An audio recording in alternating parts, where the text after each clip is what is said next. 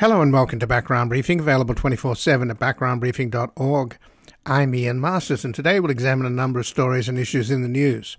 We'll begin with the White House Summit for Democracy and get an assessment of the first day's events that featured 3-minute statements from 110 world leaders via video in what could be described as a heads of state Zoom meeting.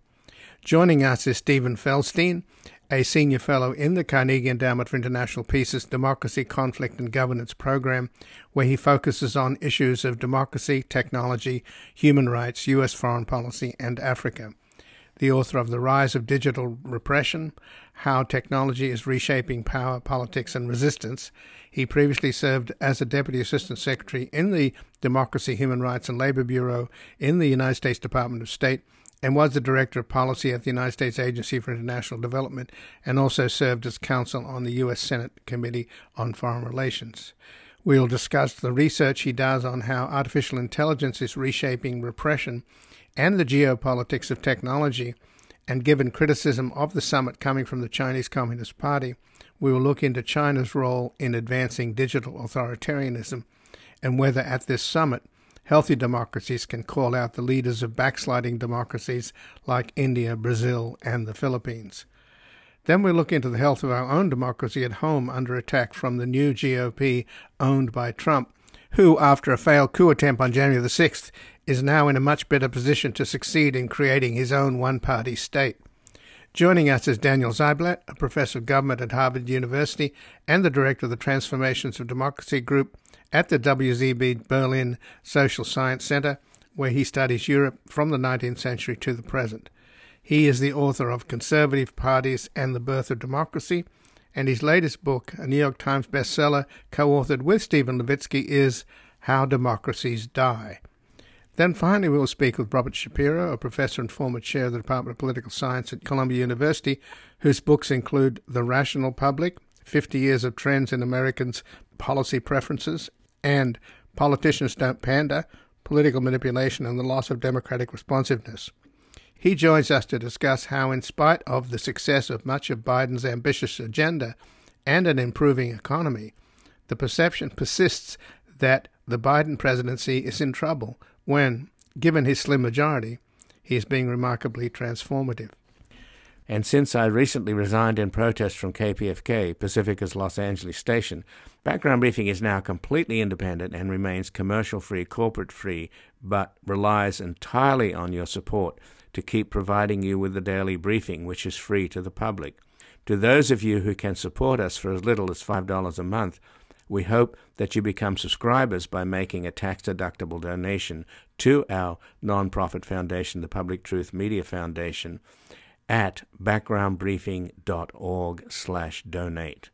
And thank you for keeping us on the air and online as we continue to build a reality-based community in post-truth America at this critical time when we must engage fully in the political warfare battles underway, as the next few years will decide the fate and future of American democracy itself.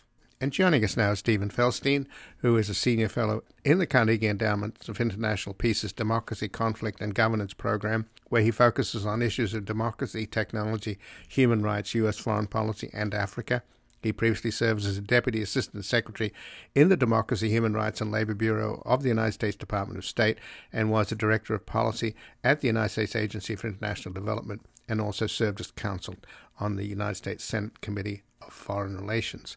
And he has published research on how artificial intelligence is reshaping repression, the geopolitics of technology, China's role in advancing digital authoritarianism, and COVID-19's effect on democracies, and is the author of The Rise of Digital Repression, How Technology is Reshaping Power, Politics, and Resistance. Welcome to Background Briefing, Stephen Feldstein. Thanks for having me on. So, Stephen, do you think that a lot of what you're writing about and studying here, particularly the notion of the rise of digital repression and how artificial intelligence is reshaping repression and China's role in advancing digital authoritarianism, it's worth noting, of course, that the Chinese government is pretty miffed at this democracy summit taking place at the White House, the Summit for Democracy over these 2 days, starting today and tomorrow, and they're trying to make an argument that they have their own form of democracy that works in many ways better than ours in terms of delivering for the people. So the element of repression is certainly not in any of the Communist Party propaganda that's coming out now in defense of the fact that they're not being invited. So I guess 2 points. One is it's clearly this summit's got under Xi Jinping's skin. And two, how would China's democracy be without repression? Well, it wouldn't go very far. I mean, I think a big part of how China's governance is premised on coercion, and also providing benefits, inducements to people who are within the CCP. And so, in that sense, without having fear, because they certainly don't have the consent of the governed all the time or most of the time, there would be very little in which to base Xi Jinping's rule. And so, the idea that somehow they are a democracy, even though they don't hold elections, even though they completely circumscribe political freedoms and are afraid to allow their citizens to access the wider internet, it really is a misleading mischaracterization of the word. So the handout that they're giving to the press now in Beijing and across China, and in terms of their government's efforts at propaganda in general around the world, is that their system is democracy that works. So can you counter that by saying that our democracy is working? Because surely we have a threat here at home, don't we, from the Republican Party, which is now Donald Trump's party, the GOP. They're engaged in massive voter suppression, which would indicate that by 2021 and certainly by 2024, we could have a one-party state here in the United States. That's very grim. Well, let me address this in two different ways. So, first of all, in terms of China's argument or claim that theirs is an economy or a country that works, and other real democracies don't work, I would dispute that. I mean, I think, frankly, they cover up a lot of the problems that are occurring in China, whether it's corruption, centralization of power, or persecution of anyone who doesn't align with Xi Jinping's viewpoint. So the idea that they are a system that works without fail, I think, is very much overstated. Second point is, democracies go through lots of ups and downs, and there are a lot of significant problems that the United States is facing, without question. You're right, especially when it comes to what we've seen from the Republican Party and from Donald Trump, its current standard bearer. There's a lot of room for alarm. So I think we have to take that seriously. I don't think we can shirk and talk around that. What I would say is that one of the big capacities that democracies bring is a resilience and ability for self-correction. I hope that is something that the U.S. is able to do, and that is the bet that I think a lot of us are making when it comes to Biden and what can happen over the next few years, despite some very gloomy trends at the moment when it comes to voter suppression, as you've mentioned, and when it comes to gerrymandering and others related issues. We are at a crossroads in the U.S., but I still have confidence that we can find a way out of it in a much better fashion than if I were a citizen in China. So, Stephen, what's happening though in terms of how is this working out in terms of a format for a 2-day summit? Did the 111 world leaders get like 3 minutes on the podium? Or do you have a dialogue? Will people be able to challenge a couple of the democratic backsliders like the Prime Minister of India and also Bolsonaro of Brazil? Right, not to mention Duterte of the Philippines. There's a few of them out there. So, the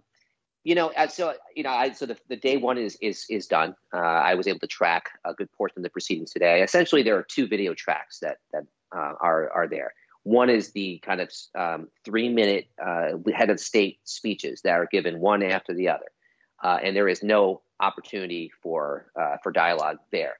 There's a second track where you have cabinet level officials leading panel discussions on big topics, whether it's media freedom. They're talking about technology and democracy tomorrow. Corruption occurred today, chaired by Janet Yellen, and there you have a limited amount of dialogue. So the invited panelists, where you have members of civil society alongside some government officials, are able to make points and kind of push back. But in terms of a broader public dialogue, where you have open questions, where you can directly challenge India's backsliding or Pakistan's backsliding, this is not a forum that's set up for that type of interaction, at least over the 2 days that we're seeing. And again, I'm speaking with Stephen Feldstein, who is a senior fellow in the Carnegie Endowment for International Peace, Democracy, Conflict and Governance program, where he focuses on issues of democracy, technology, human rights, U.S. foreign policy, and Africa. He previously served as Deputy Assistant Secretary in the Democracy, Human Rights and Labor Bureau of the United States Department of State and was Director of Policy at the United States Agency for International Development, and also served as counsel on the United States Senate Committee on Foreign Relations. And he's published research on how artificial intelligence is reshaping repression, the geopolitics of technology, China's role in advancing digital authoritarianism, and COVID-19's effects on democracies, and is the author of The Rise of Digital Repression, How Technology is Reshaping Power, Politics, and Resistance. So is there an opportunity, though, in this two-day forum then for at least people to, I don't know whether you could give them a passing grade or a failing grade, but who's setting the standard of what a democracy is, what a healthy democracy is, as opposed to one that's under attack from authoritarianism and kleptocracy? Yeah, I think it's a good question, and I think to be honest, you won't be able to really get at that question in the 2 days happening here. This is really the best way to think about it is a kickoff, because the way the Biden administration is sort of designing this process is that you have this summit kickoff, and then you have a year of action. And during this year of action, you will have countries commit to different policies, democratic policies, reforms that they will advance. And then the hope is there will be a second summit next year in person, where you can then hold countries to account for whether they delivered on their pledges or not. So really, the idea is that in this intervening period, there will be meetings, there will be consultations, check-in events, and so forth. And that's where citizens can say, are you delivering? Are you actually upholding the commitments you made at the initial summit when it comes to the strength of your democracy? But in terms of holding countries to account in this 2 day period, I mean, other than through normal channels, through the media, through commentary, through protests, if need be, there isn't much of an official venue in which to do that. So in terms of the work that you do, though, how would you gauge the health of the virtual world? This is a virtual summit that we're talking about. But in terms of the abilities of the Chinese Communist government to repress using artificial intelligence and internet policing and the government official trolls, the 50-cent cadre that they have that get 50 cents for saying great things about the Communist Party, etc. And, we have in this country and in other Western countries a concern about what's called surveillance capitalism. So in general, in terms of a referendum on where we stand for the good and the bad and the internet, I mean, the internet's a way that oppositions can organize themselves, as Navalny in Russia has shown. But on the other hand, the work that you've done in China indicates that it's been a blessing for autocrats and for state control. Yeah. I think we're at a real crossroads right now when it comes to the power unleashed by information and communications technologies to actually liberate, to promote freedom, and to support democracy. And I think that there are a manifold of challenges. So one challenge that you mentioned relates to China in the sense that there's an alternative that China is pushing between its apps, between its technologies, between the type of surveillance methods that it uses that many other authoritarian countries look to and model their own systems after. And that's a really pernicious and difficult problem to deal with. And so that's something that, I think is part of the equation. But frankly, I think just as big a problem, if not a bigger problem, is the second issue you mentioned linked to surveillance capitalism, where essentially we are our own worst enemies when it comes to the polarizing rhetoric and disinformation that is spreading across our democratic discourse and undermining the basic foundations of truth. And so you see how well politicians like Donald Trump or Bolsonaro from Brazil or Duterte from the Philippines are able to weaponize this information and promote illiberal agendas. And so, frankly, Trump or Duterte or Bolsonaro have very little to do with China. They have everything to do with weaponizing populist rhetoric and using that as a wedge to intimidate and harass their opponents and to advance and propagate their own agendas. And they're using ICTs, internet technology, to great effect in order to accomplish those aims. So how then do you fight back against this? I mean, the deplatforming that's taking place, taking Trump off Twitter, I'm not entirely sure that that's not in a way creating kind of a backlash. Now, of course, he's hired Devin Nunes, this dairy farmer from Central California with no technological background, as the head of his digital rejoinder, I guess, to Facebook and Twitter. So what's your sense about what tools can be used against the very digital repression that we're just talking about? Yeah, I think part of the problem is that it's not purely a digital issue when it comes to Trump and the kind of far right movement that he represents, in the sense that it's a broader media ecosystem that's at play. So there's been a lot of studies, and you even if you look at tamping down some of the rhetoric that's happening on, let's say, Facebook or Twitter, well, you still have call-in conservative radio shows. You have Fox News. You have OMN. You have other channels and other platforms in which this information is disseminated and circulated and retweeted and reposted. And so the bigger problem is that you have a good swath of the population that buys into the kind of rhetoric that Trump and his cohorts are peddling. And that to stop that it's more than just finding a way to have better algorithms in Facebook. That will certainly help get at one aspect of the problem, but the bigger problem is much more complicated and is much more entwined in the broader media ecosystem. And there are no easy answers to that. It's the best I can say, is that it requires some deeper thinking and some much harder structural choices about what American citizens want to listen to, what they want to believe, and how we want to live our lives in our democracy. Well, there's certainly no easy answers to whether or not we can reestablish a consensus in this country about what is true and what is real. And that also, you can expand that to the global stage as well. Isn't that a problem? Or in a kind of post-truth era? How do you kind of rebuild, reality-based communities?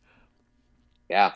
Well, I think it takes a lot of hard work. It's one of those things where there are lots of little steps that can make a difference, but you have to sort of bring them all together. So it's everything from, you build digital literacy, you try to get better behavior when it comes to platforms, so you don't immediately sort of highlight the most incendiary, the most polarizing rhetoric.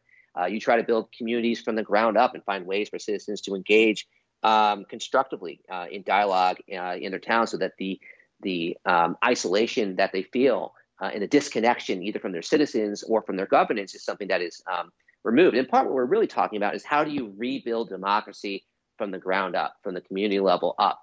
And I think that goes hand in hand with some of these other issues. But to me, that's the core of what we need. We need a rebirth and a reinvestment in the democratic process, starting with our local communities and working its way to the top.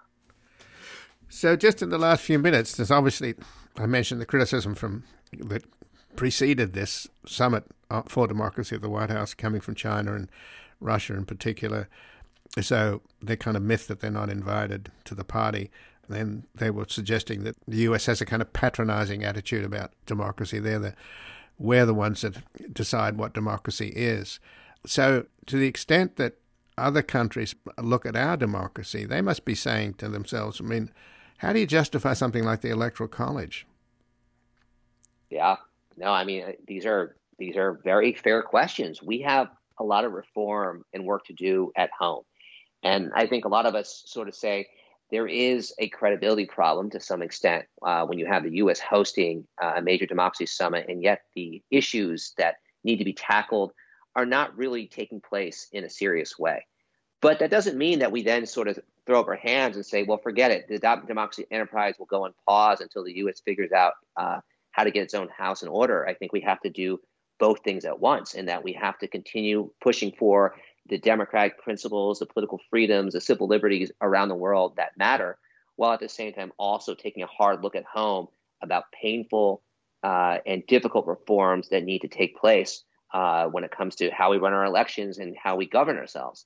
And both issues are difficult. But I also want to say that, I find it offensive that the Putins and the Xi Jinpings of the world somehow claim that we're not giving credence to their type of government or how they undertake things, when really they're not giving credence to their own citizens. Every time they suppress lock up opponents because they're afraid of political challenges. To me, that actually is showing both the brittleness of their regimes and also the fear they have of actually letting their citizens express what they believe, as opposed to just telling them the narrative that they ought to buy in, oftentimes through coercion. Well, it's true, and Uncle Xi is creating this kind of myth of him, the avuncular guy, but he's got a lot of blood on his hands, particularly if you happen to be a Uyghur or a Tibetan. Mm-hmm. It's not a pretty picture. So just in closing then, what will you expect by Friday evening to be the kind of printout or the readout or whatever they say in Washington? Well, probably lots of lofty rhetoric. Now let's see whether countries will follow through on what they've said. We've seen a lot of high points so far today, a lot of interesting ideas about how to improve democracy, why it's important, why it matters for citizens. But those are words. And so I think people will sort of say, well, now what? Will countries actually follow through on what they've said and what they are claiming? Or is it a summit where there were nice words and very little action? I think that is the big pressing question we'll have to figure out over the coming weeks and months. Well, Stephen Feldstein, I thank you so much for joining us here today. Thanks for having me. I appreciate it. And again, I'm speaking with Stephen Feldstein, who's a senior fellow in the Canadian Endowment of International Peace, Democracy, Conflict and Governance program, where he focuses on issues of democracy, technology, human rights, U.S. foreign policy, and Africa. He previously served as a Deputy Assistant Secretary in the Democracy, Human Rights and Labor Bureau of the United States Department of State and was the Director of Policy at the United States Agency for International Development, and also served as counsel on the United States Senate Committee on Foreign Relations, and he's published research on how artificial intelligence is reshaping repression, the geopolitics of technology, China's role in advancing digital authoritarianism, and COVID-19's effect on democracies, and is the author of The Rise of Digital Repression, How Technology is Reshaping Power, Politics, and Resistance. We're going to take a brief station break. We're back looking into the health of our own democracy here at home, under attack from a new GOP owned by Trump, who, after a failed coup attempt on January the 6th, is now in a much better position to succeed in creating his own one-party state. 'Cause she knows that it's demanding to defeat those evil machines. I know she can beat them. Oh, you're she-man. They don't believe me. But you won't let those robots eat me. Welcome back. I'm Ian Masters, and this is Background Briefing, available 24/7 at backgroundbriefing.org. And joining us now, Daniel Ziblatt, who's a professor of government at Harvard University and the director of the Transformations of Democracy group at the WZB Berlin Social Science Center, where he studies Europe from the 19th century to the present. He is the author of Conservative Parties and the Birth of Democracy, and his latest book, a New York Times bestseller, co-authored with Stephen Levitsky, is How Democracies Die. Welcome to Background Briefing, Daniel Ziblatt. Yes, nice to be with you. Well, thanks for joining us. And clearly at the White House today and tomorrow as well, President Biden is focused on, with about, 110 other leaders from 110 countries around the world, they're focused on keeping democracy alive.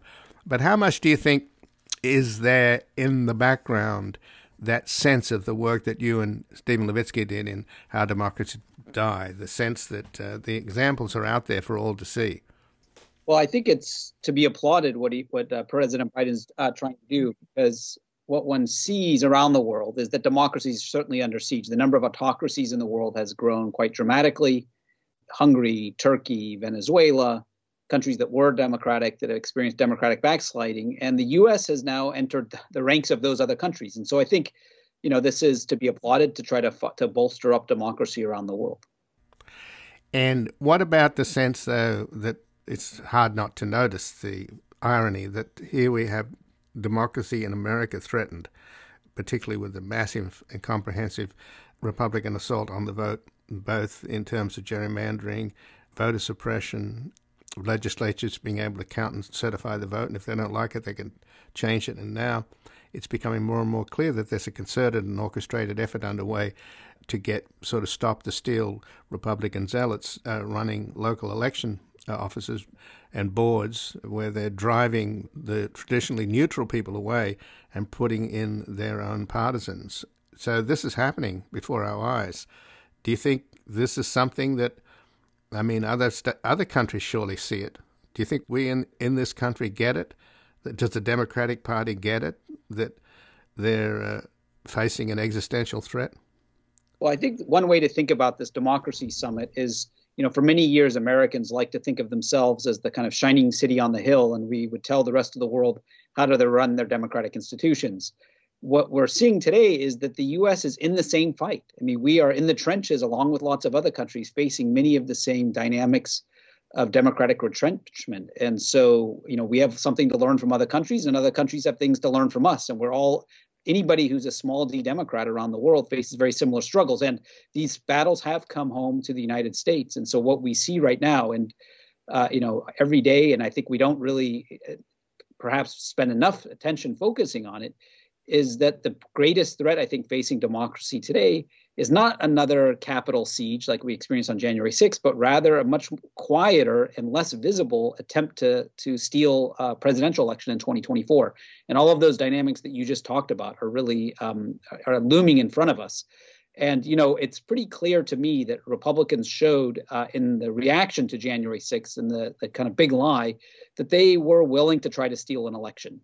They failed, thankfully. And the question, though, is what will happen in 2024? If in 2024 we end up in a situation which is quite likely that Republicans are in control of the House of Representatives, and for one reason or another, and there's a very likely process that could lead to this, the decision of selecting the president falls to the House of Representatives. If the Republicans are in control of the House of Representatives, I think there's little question that they would throw the election to the Republican, even if the Democrat wins both the popular vote and more electoral college votes. So that is possible. That's a possible outcome. It's a real risk. It's looming in front of us, and I think we all need to be paying attention to it. And what can be done, though, in terms of this notion of plutocratic populism, which is not just here in the United States characterized by Donald Trump, who controls the Republican Party, but around the world as well, where democracies are under assault. In the United States, arguably, we have, at the bottom, you have the culture wars, riling people up at the base, and then at the top, you've got this kind of plutocratic capture of our politics, which are money-driven. So he who has the most money controls the most of our politics. Isn't that pretty fundamental? Yeah, that's a big part of the story. The point I would make about populism, plutocratic populism, or any form of populism, that people use the label populism, and the kind of conceit is that they speak for the people or the majority of the people. But I think really when you look around the world, all of these movements, whether Viktor Orban, whether Donald Trump and the MAGA faction, in any of these cases, they don't represent the majority of the people. The majority of the people in most democracies are pretty thoroughly democratic. So the way these movements gain power is by claiming they speak on behalf of the people, and then using our institutions, which often there's certain parts of our institutions that favor electoral minorities. And so you can think in the U.S., the Senate, the Electoral College, which overrepresents small and rural states. If one plays the game correctly and cleverly, one can access power without winning a majority of the vote. And so I think that's the biggest threat. And so the way that this really happens, I think now in the U.S. is through voter suppression, through lower voter turnout, and so one of the things that has to happen is we need to defend the right to vote. And so there's bills in front of the Senate right now to defend the right to vote, to expand the right to vote, to extend protections to the right to vote. The more people that vote, the safer our democracy is. That's the good news. The bad news is that there's a real concerted effort underway to make sure that the majority doesn't speak. So the Democrats are, pushing these bills in the House. Certainly have passed it in the House. They now sit in front of the Senate, and there is an incredible urgency to protecting the right to vote. And that's one major thing that can happen immediately. One other thing I could just say, if I might, the Democratic coalition, that's again a small d Democratic coalition that cuts across both the anti-MAGA Republicans, as that this is to the degree they exist, as well as Democrats, is a broad coalition. And it has to be broad in order to defeat this kind of movement. The vulnerability of this big movement, though, is that it's very heterogeneous. I mean, there's lots of people, lots of different stripes. And so there's the potential for lots of infighting. But I think for democracy to be secured, this group needs to recognize that the threat is very real. And whatever other disagreements we have to understand that the threat of a kind of revenge of the MAGA movement, meaning they come back into power, is real. And so all our eyes should be focused on that. And again, I'm speaking with Daniel Ziblatt, who's a professor of government at Harvard University and the director of the Transformations of Democracy group at the WZB Berlin Social Science Center, where he studies Europe from the 19th century to the present. He's the author of Conservative Parties and the Birth of Democracy, and his latest book, a New York Times bestseller, co-authored with Stephen Levitsky, is How Democracies Die. Well, that's one of the most alarming things. In fact, there's a very good cover article in the Atlantic by Barton Gellman, which is making the argument that what happened on January the 6th with the insurrection was a kind of rehearsal, a coup attempt that came close.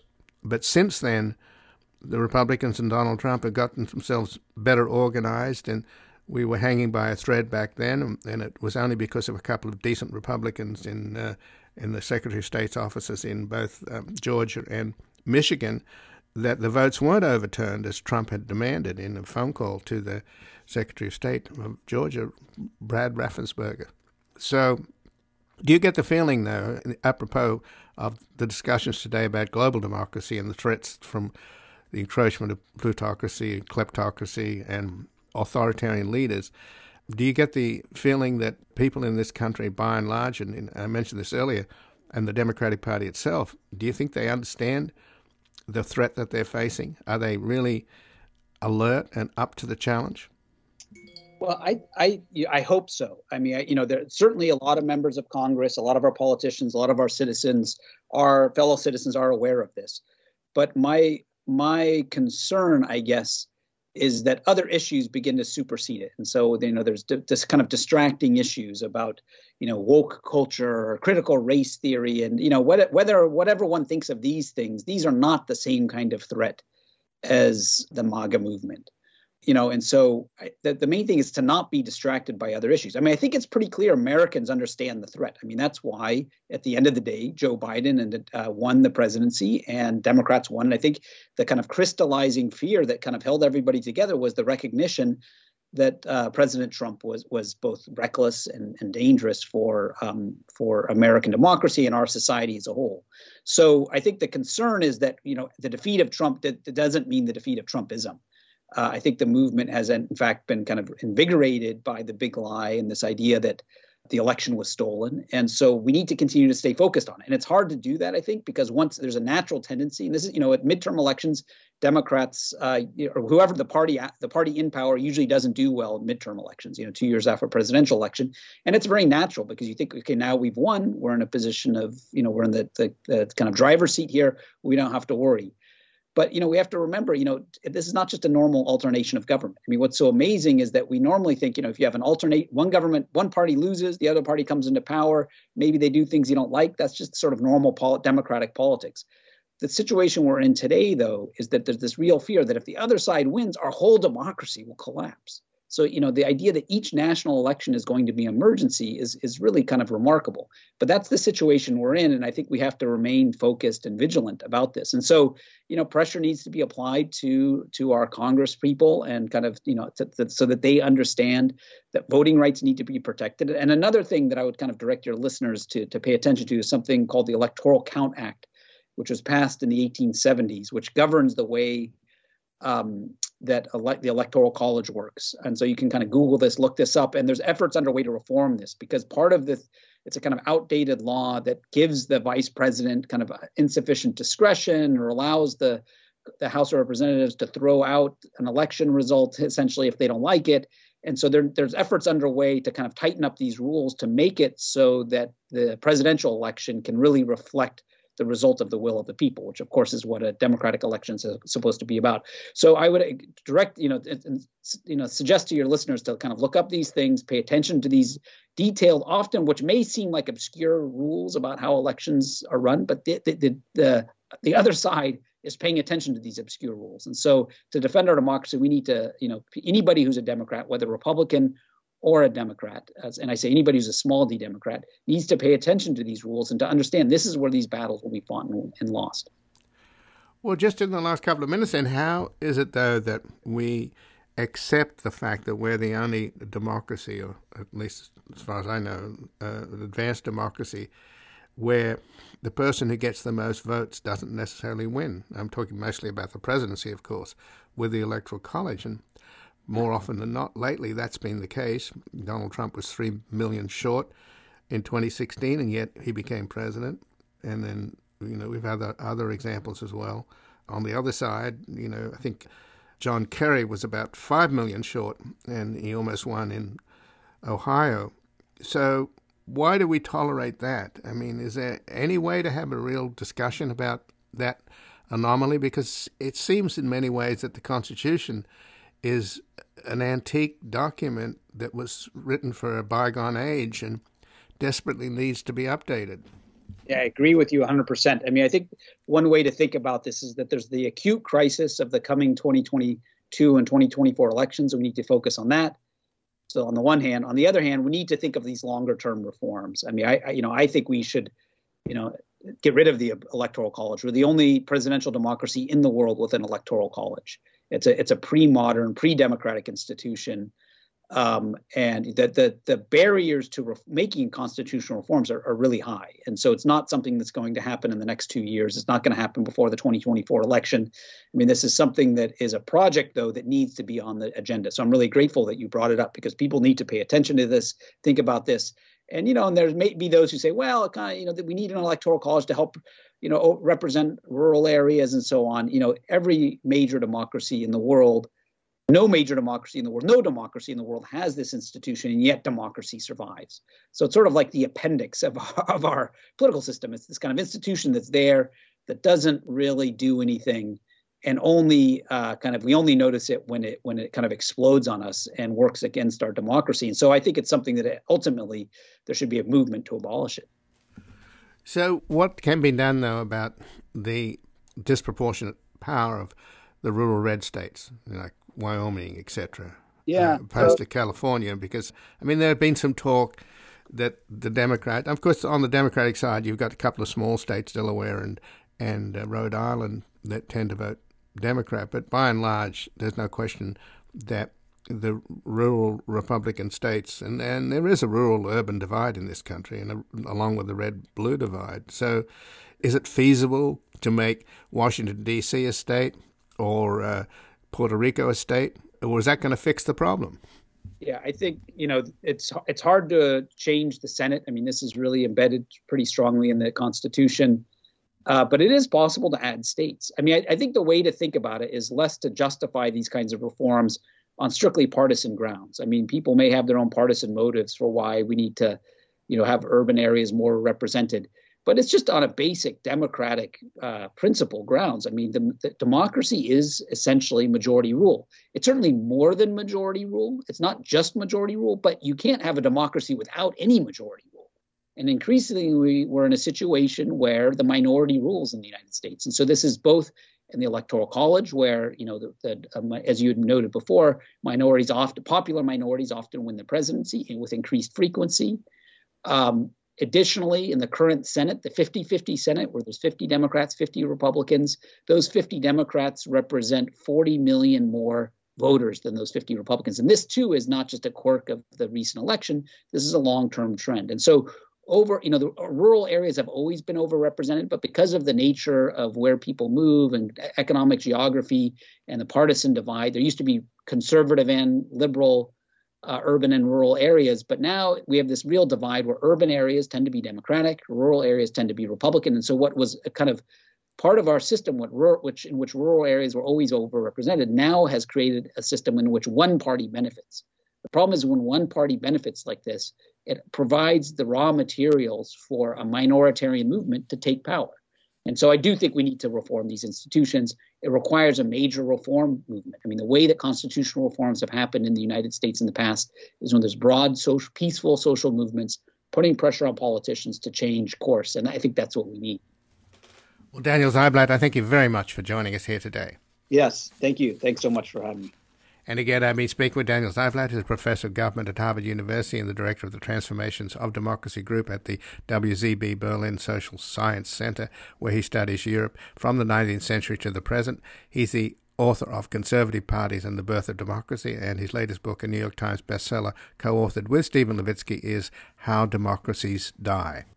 We're going to take a brief station break and back discussing how, in spite of the success of much of Biden's ambitious agenda and an improving economy, the perception persists that the Biden presidency is in trouble when, given his slim majority, he is being remarkably transformative.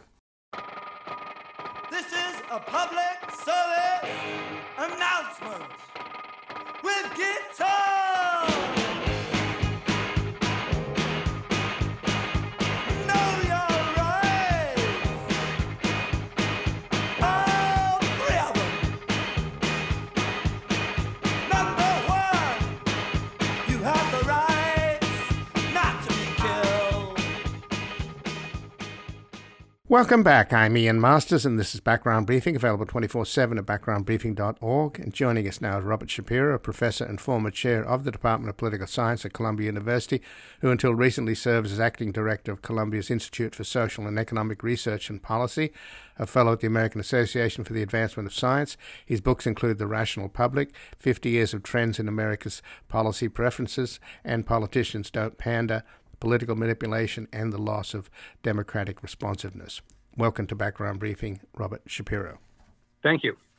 Well, thanks for joining us. And it's a bit of a puzzle to see how the Biden presidency, given how ambitious it is, I mean, he probably has the most ambitious domestic agenda since Ronald Reagan, and he's actually gotten a lot done. And all of the economic indicators, with the exception of inflation, and even that seems to be being cured to some extent by the lowering price of oil.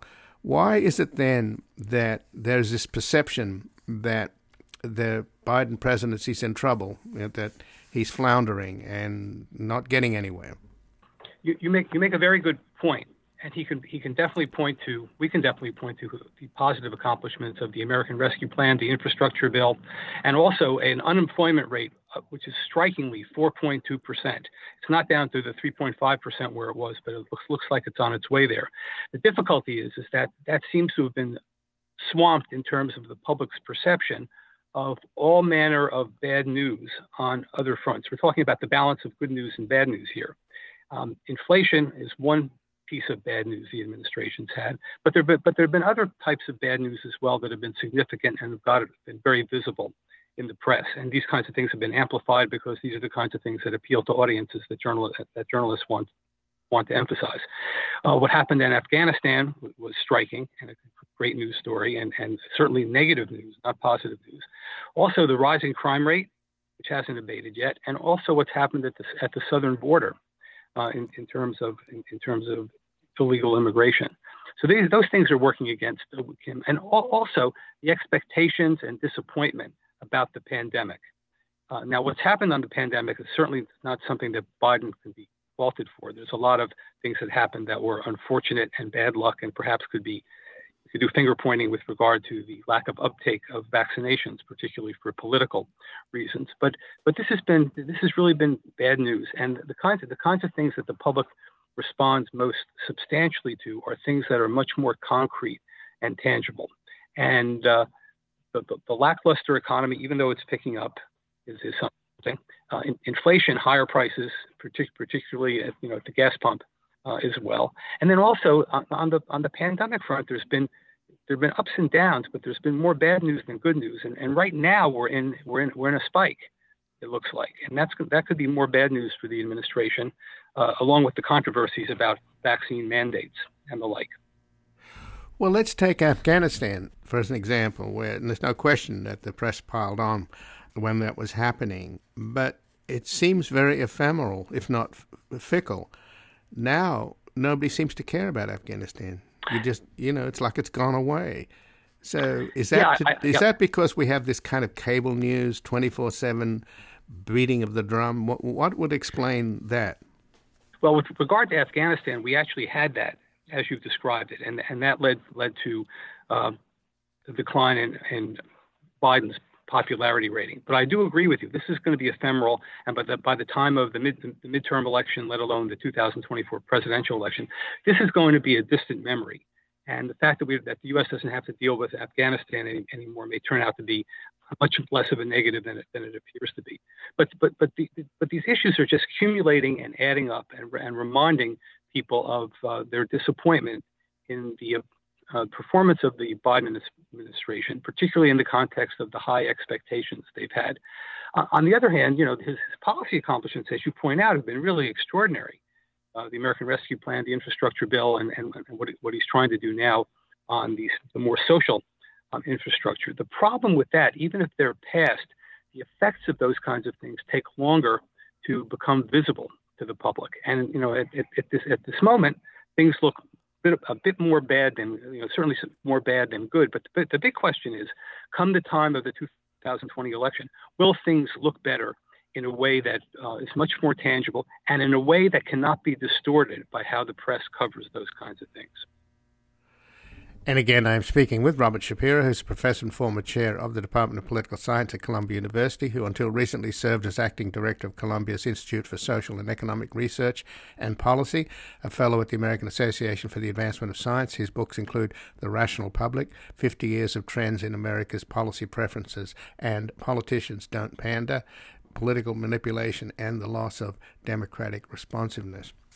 But obviously Biden has a very, very thin majority, and it's pretty extraordinary that he's getting as much done as he is. And obviously he's having to use the reconciliation process and is somewhat subject to vetoes from Senators Kyrsten Sinema and Joe Manchin.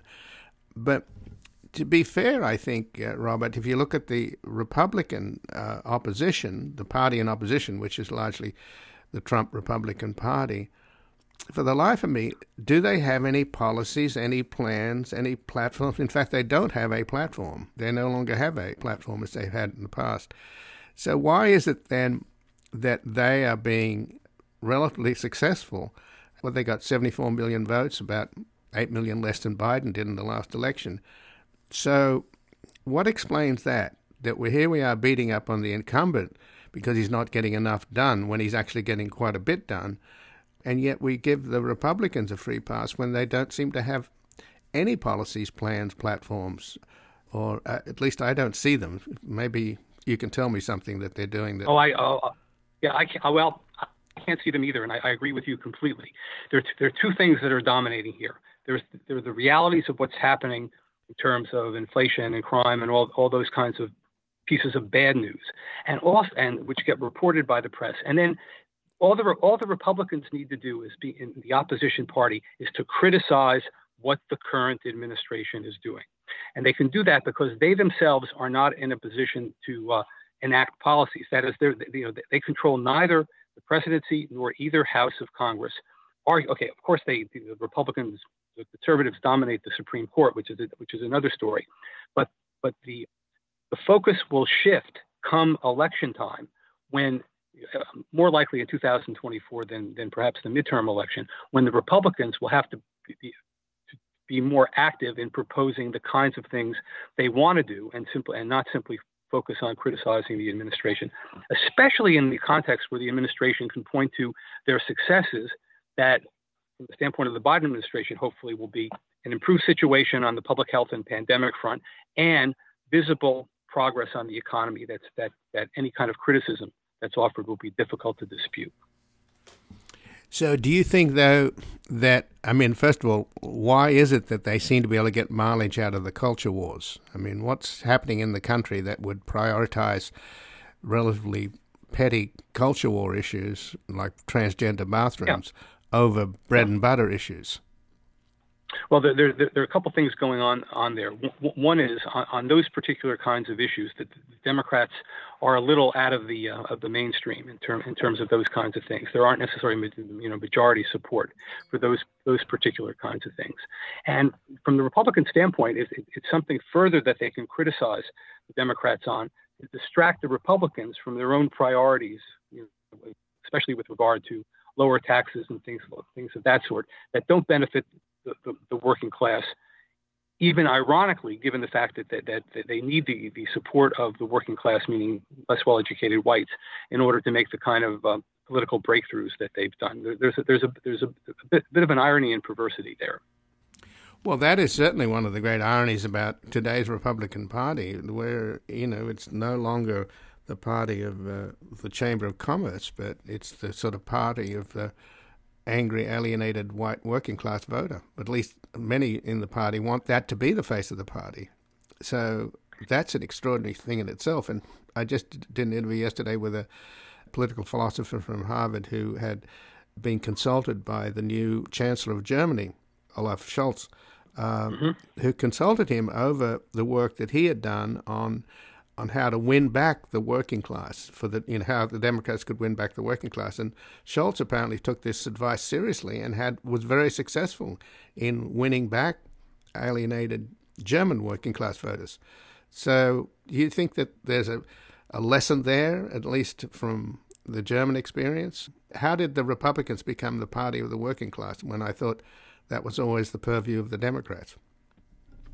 Well, in two ways. One is they've benefited from the failure of the Democrats to perform, and currently it's the failure of the Biden administration to deliver in the manner that everyone had hoped and expected. And secondly, they've been capitalizing on these kinds of culture war issues in a significant way, particularly regard to all the claims about critical race theory and so forth. The one complication there is that the debate about critical race theory may have gotten convoluted in some way with how the countries had handled the closing of schools during the pandemic. And there was a lot of criticism of Democrats with regard to their support for closing schools in a way that pretty much probably didn't have to happen, and probably won't happen even if there's an increase in the threat from the pandemic going forward. There'll be efforts to keep schools open precisely for that reason. Well, it does seem that the results in recent election in Virginia indicate that there's a lot of anxiety amongst sort of suburban voters who have switched to the Democrats, but in this Virginia election they swung back the other way. And well, it's not clear. It's not clear they switched to the Democrats. What happened with it, for policy reasons? I think they voted for the Democrats. I think they voted for the Democrats because they were in 2020 because they were voting against Trump, and so they had not shifted party allegiances, but they simply switched their party vote as a function of who the Republicans were running for president. Keep in mind, the Republicans actually did very well in the 2020 election for offices other than the presidency. Well, but I guess the point is that anxiety over COVID, and in particular as it relates to schools, it seems to be a pressing issue, and one wonders whether Biden has spread himself too thin on these other stimulus packages, etc., and not being able to focus on COVID if he can't cure it, which is difficult because a lot of the people who don't want to get vaccinated are Trump supporters. I don't know how you deal with that. But is there a messaging problem here that the Democrats and Terry McAuliffe made a mistake by suggesting that parents have no role in deciding these matters? Surely there could be some better messaging there, shouldn't there be? Absolutely. And I think the Biden and his administration and the Democrats will learn from that, and we'll be able to see what happens if the current pandemic spike increases and their considerations of perhaps having to close things. I think the Democrats will give second thoughts to the idea of closing schools or even closing things in the economy, and simply rely on masking, social distancing, and the big thing is to rely further on testing in ways that we haven't before. I think that's going to become a lot more important than closing things down. Well, it is extraordinary, though, that we've just had a vote in the Senate against Biden's mandates for private industry to mandate vaccination and other preventative measures. Is the Senate doing that based upon their belief that the public's on their side? I mean, how do you deal with this massive public health issue? Yeah, they do, in the sense that the members of the Senate and Congress who vote against the mandates live in states where the electorates in those states oppose the mandates, and that's what's going on there. And the Biden administration will have to figure out ways of dealing with the pandemic, short of any federal policy toward mandates, and relying on states and localities to deal with those, and to encourage ways of keeping schools open and so forth. And what that will involve, and the Biden administration has talked about this already, is expand testing and making it a lot easier so that the pandemic can be tracked better and spikes dealt with in that way. This is really a tough issue, especially with the new variants and so forth.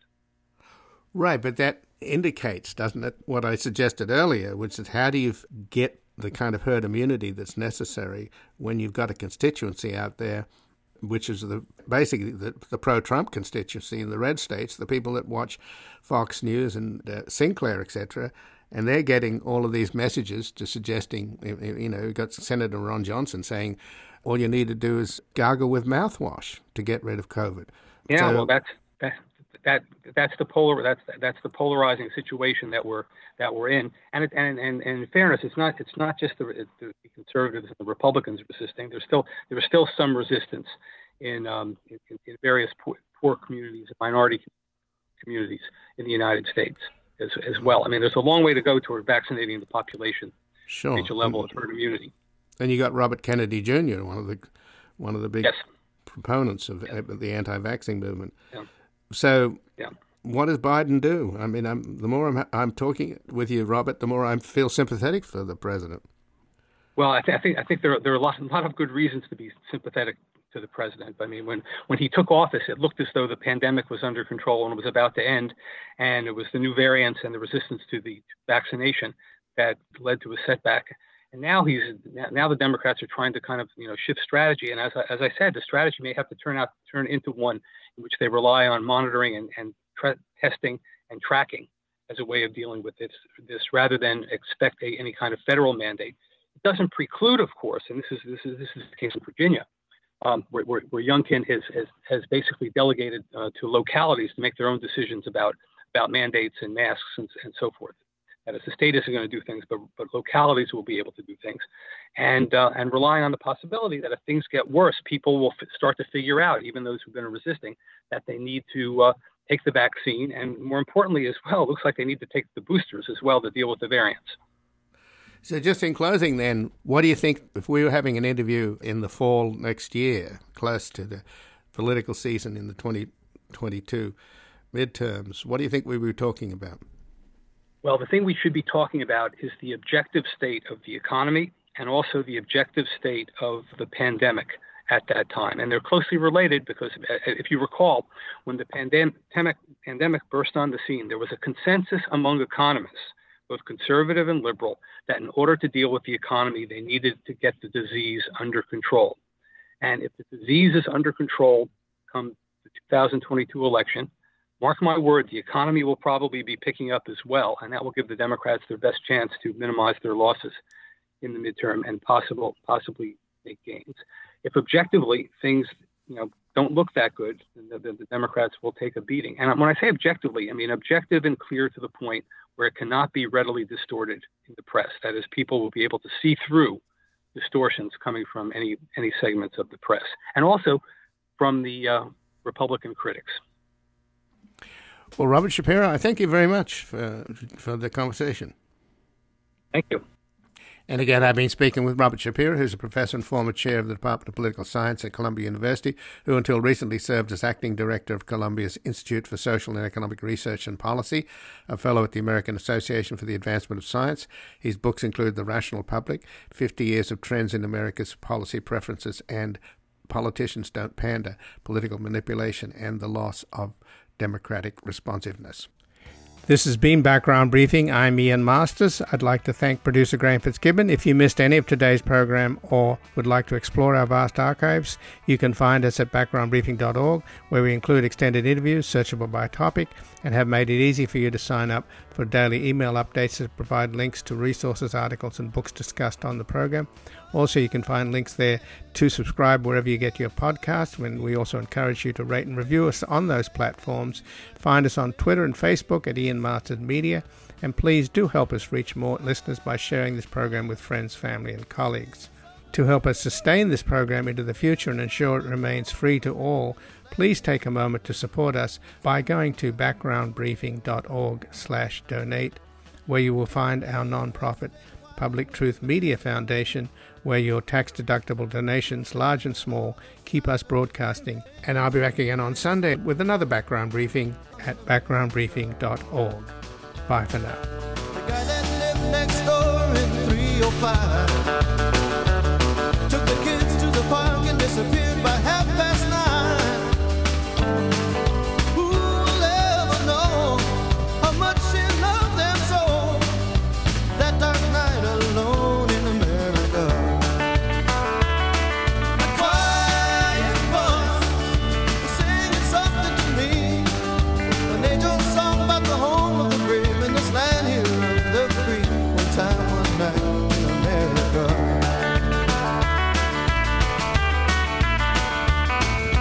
Four small boys playing ball in the parking lot. A preacher, a teacher, and the other became a cop. A car skidded into the rain, making the last little one to say, one more light goes out in